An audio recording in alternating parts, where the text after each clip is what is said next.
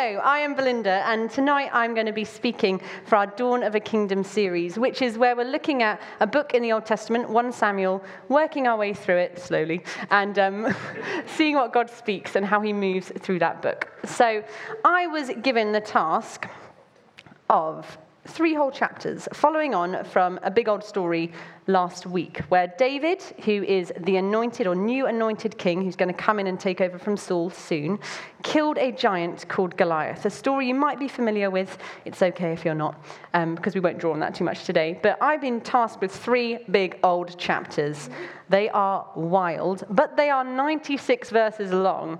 So unless you fancy like staying till 10 and I can do accents and everything and read through all 96, if you don't mind, I might just summarize. But I mean, if you want me to, I do a good Saul. But anyway, let me summarize them for you. I would massively say to go away and read them. They're crazy. Some like weird stuff happens.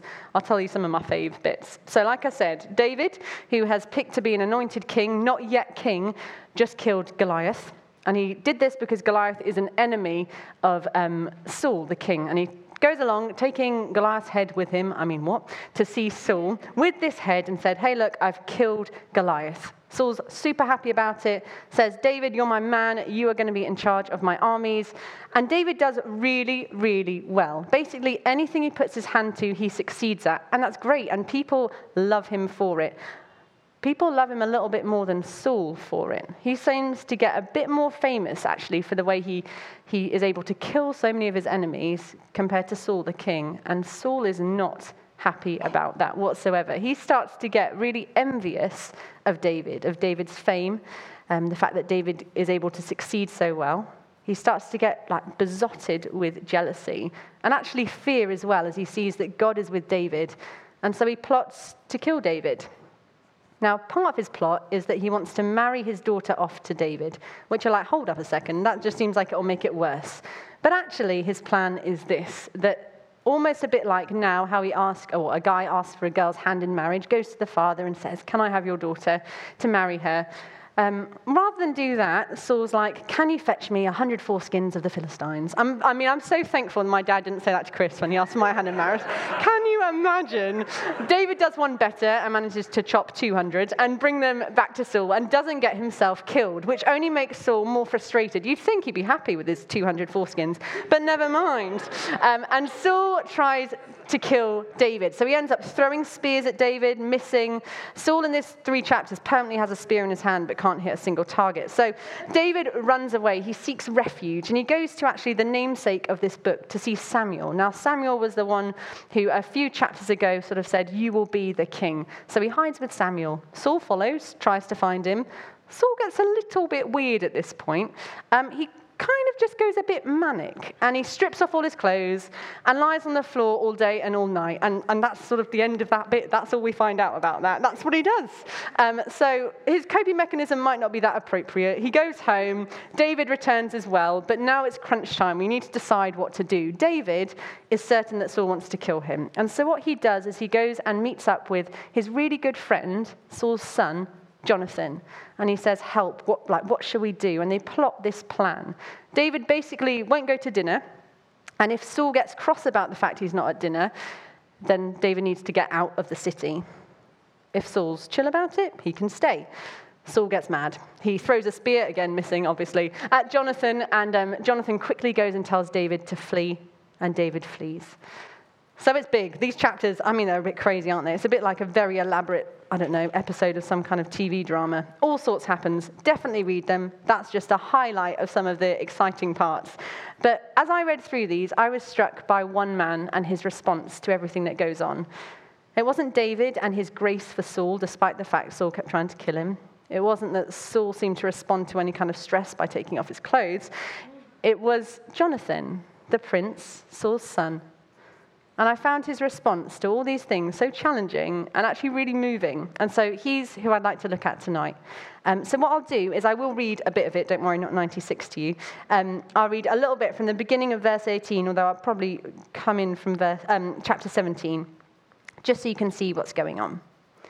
As soon as David returned from striking down the Philistine, Abner took him and brought him before Saul with the head of the Philistine in his hand. I mean, so gross. And Saul said to him, "Whose son are you, young man?" And David answered, "I am the son of your servant Jesse the Bethlehemite." As soon as he finished speaking to Saul, the soul of Jonathan was knit to the soul of David, and Jonathan loved him as his own soul. And Saul took him that day and would not let him return to his father's house. Then Jonathan made a covenant with David because he loved him as his own soul. And Jonathan stripped himself of the robe that was on him and gave it to David, his armor and even his sword, his bow and his belt.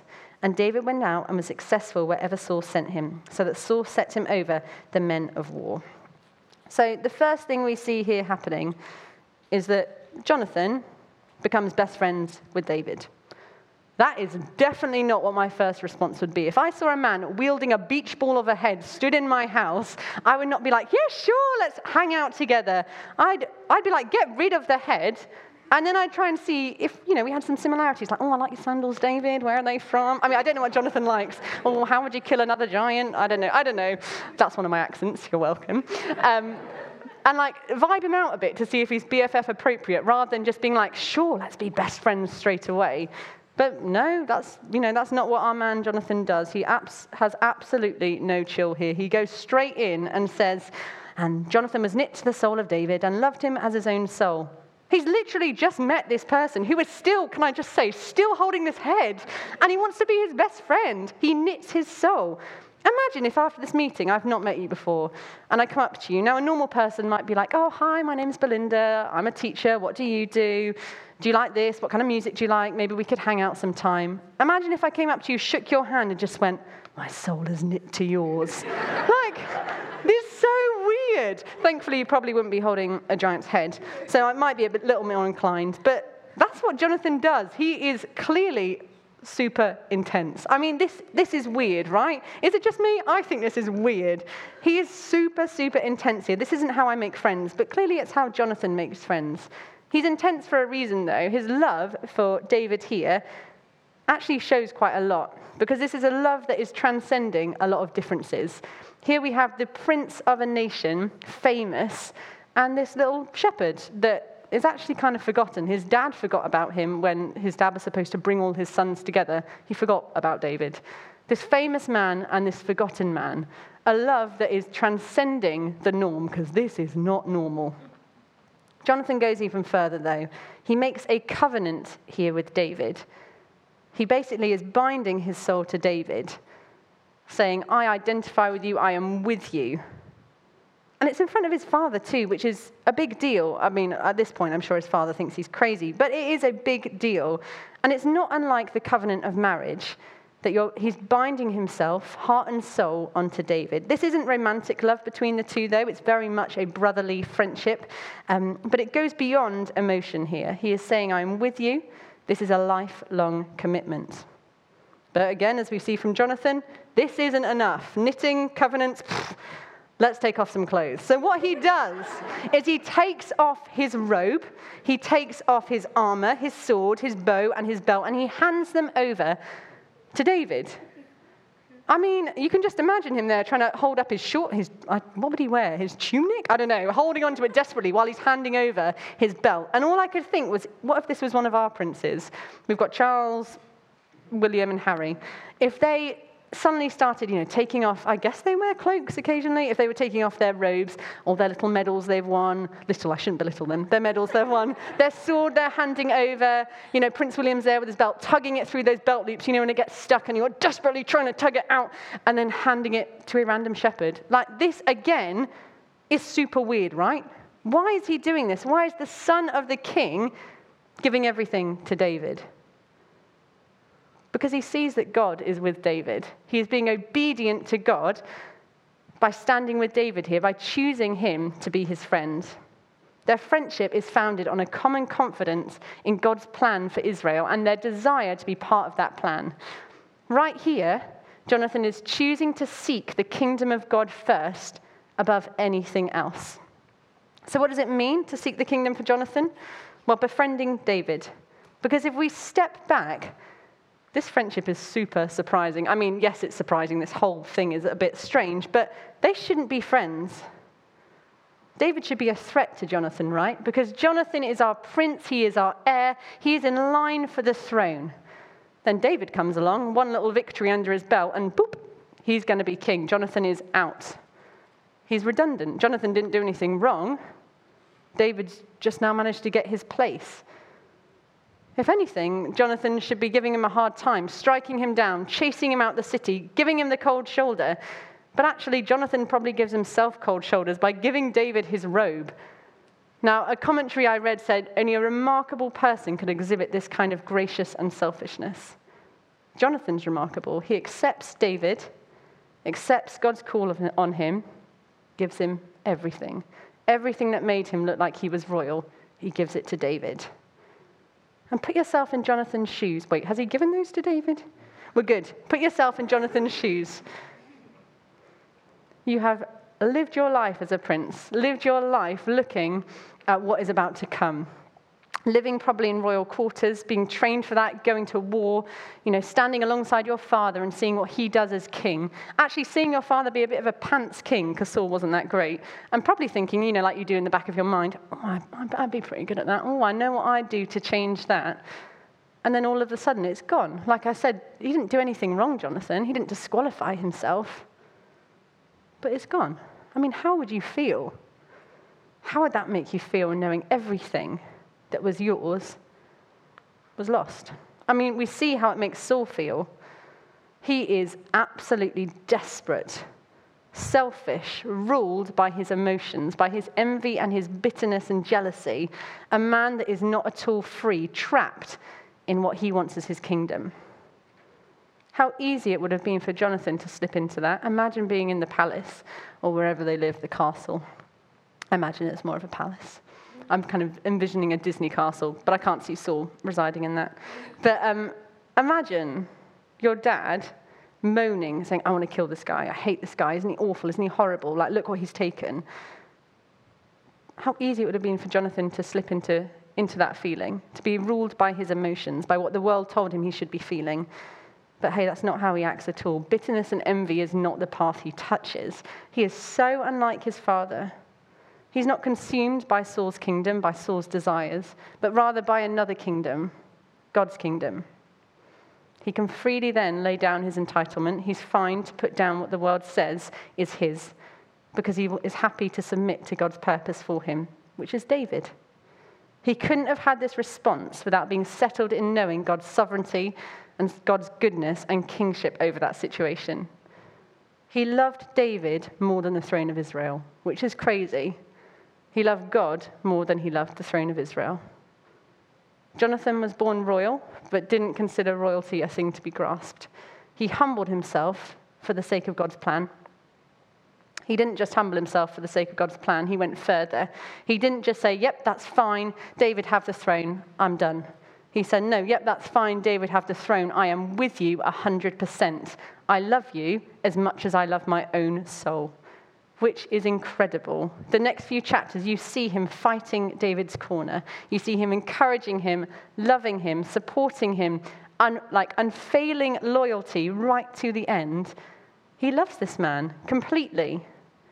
In fact, he's such an echo of Jesus, or I guess a precursor of Jesus rather than an echo, humbling himself for us. It says a book in the Bible in Philippians, some of you might know this quite well, Christ Jesus, who though he was in the form of God, did not count equality with God a thing to be grasped, but emptied himself by taking the form of a servant, being born in the likeness of men, and being found in human form, he humbled himself by becoming obedient. That's Jonathan here, completely humbling himself and becoming such servant-hearted man to look after David. He gave it all so the one he loved could gain it all. Saul was held captive by his desires. He was not free. Jonathan, completely free. He looked to the kingdom of God manifested in David in this story, just like we can. We can look to our true king, Jesus. We can look past worldly gain. We can look past everything because his riches are ours. We can choose to be like Jonathan and choose not to worry about position and status because there is only one position that should matter, the position of our King Jesus, and he is reigning and his position isn't changing anytime soon. Worldly things don't last. Positions don't stand. In heaven, I'm not going to lead an evening meeting. I'm not going to be a biology teacher or have various promotions or whatever I might get from my job. That passes away. It says in 1 John, a book in the Bible, and the world is passing away along with its desires. Living in Jesus' kingdom means we're called to love each other, serve each other, strengthen each other, just like Jonathan to David.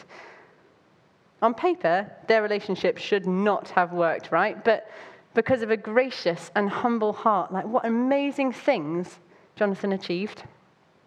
Jonathan didn't gossip about David. He wasn't jealous or bitter. He was unwavering in his love and commitment to him.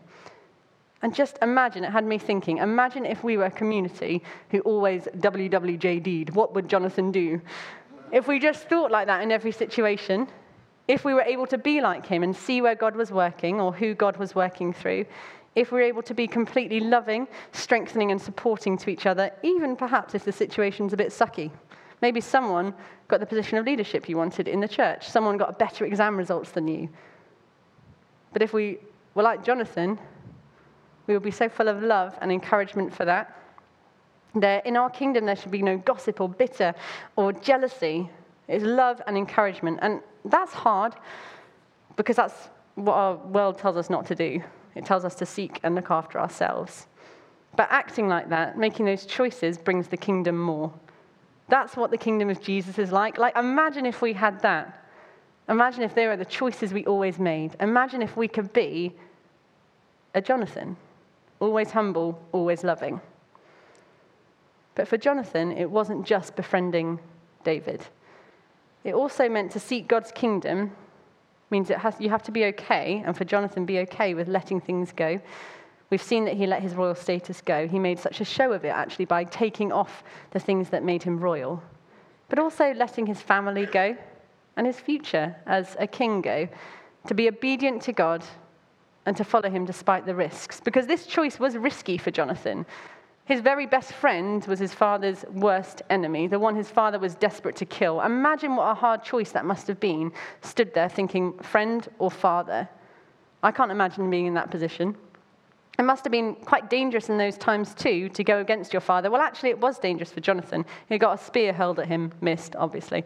But it was dangerous. What a hard choice he had to make.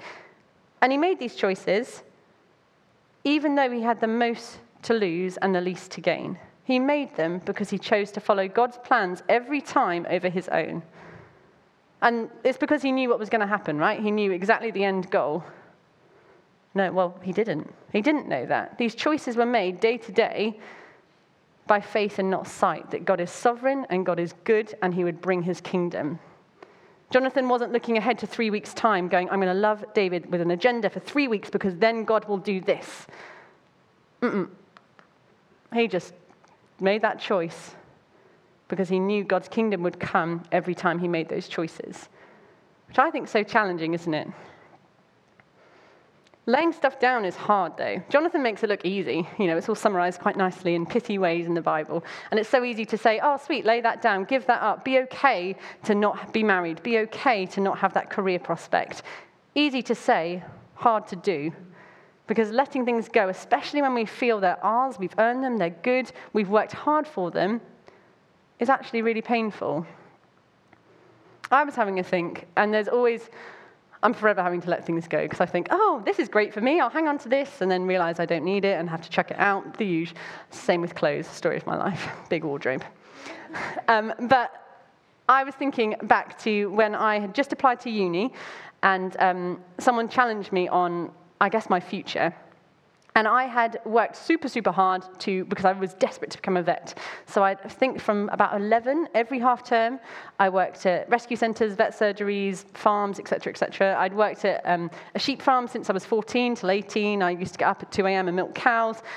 I gave up a lot to just work hard at school. My parents gave up a lot for me to do well and go to school, good schools. I put a lot into it, and so I wanted to be a vet. Sweet, I applied. I was waiting to hear back, I think, from 2 unis at this point. And I was pretty certain, that was the life I was going to live. I wanted to specialize in small and large animals, particularly farm. I had it all mapped out. And someone said to me, hey, would you give it up if God asked? I was like, of course I would. Yeah, sure, not a problem. Yeah, okay. They asked again, and I was like, oh, okay, I'll have a think. And I went away and thought about it. And I was like, but God, I've worked hard for this. It's fine, right? Like, it's not a bad thing. It's not a bad dream. You say dreams are good. I've got this. That's wonderful. It's such a good thing. And you can fit in around it. And I can, tell my colleagues about you while I'm doing it. And then kind of waited a bit more and was like, oh, okay, fine. You can take the large and small animal thing. I will be whatever vet you want. But I'm definitely still going to be a vet. I'm definitely still going to get into uni. It's going to be absolutely fine. Don't worry about it. And then, God, I don't mind which uni it is. I really don't mind. You can take that. That is fine. I submit that fully to you. But I'm still going to be a vet. I'm definitely going to do it. Don't worry about that. My parents worked too hard for me not to be one. And it got to the point where I suddenly realized I was batting constantly between the two. That every time God tried to whisk me away, get me a little bit free, get me to enjoy him, I had to be run back to this dream that I was holding. Now, dreams are good. I'm not saying being a vet's bad at all. But my relationship with my future was the bad part. I was chained to that. Every time I tried to give a bit to God, it brought me straight back in. I couldn't do stuff for him when I was planning my own future, because I don't know what my future is in him, but I just trust that he has a much better one for me.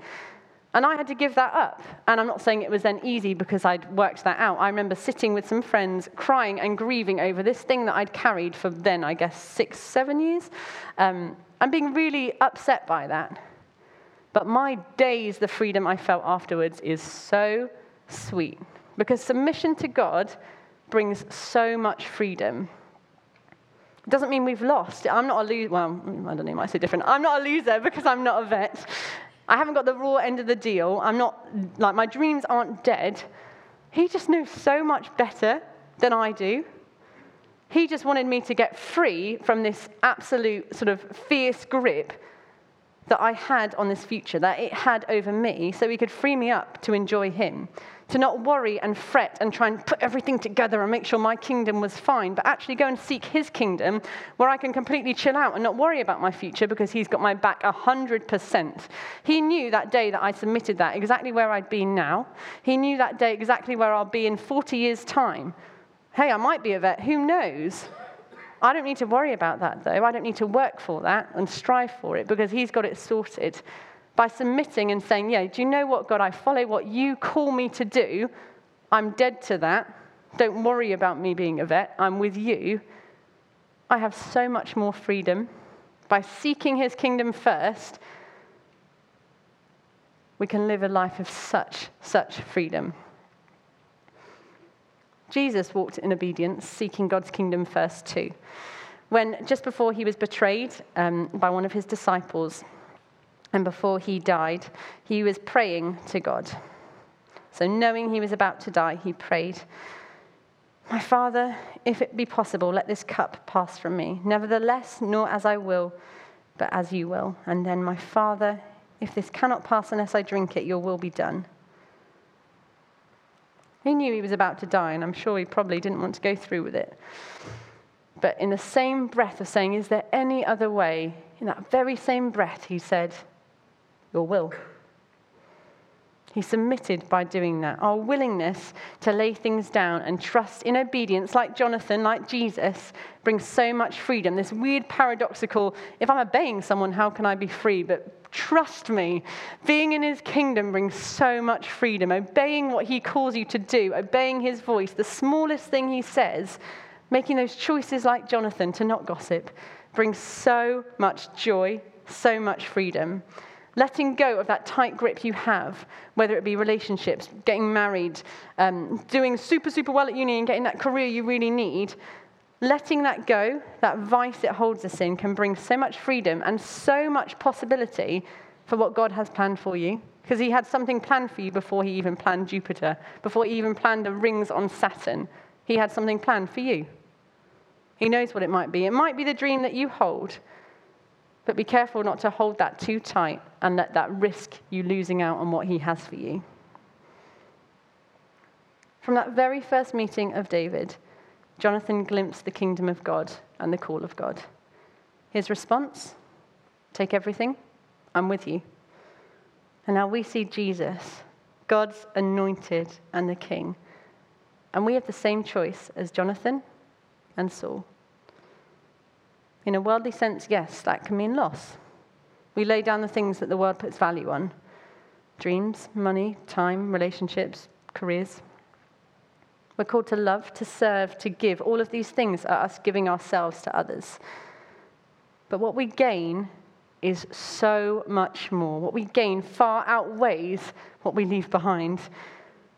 We gain the character of Christ. We become more like him. We gain joy in a kingdom that is everlasting, peace in a kingdom that is everlasting. We gain an inheritance, a royal status, riches. These things are like eternal. They never run out. They never dry up. They will go on forever.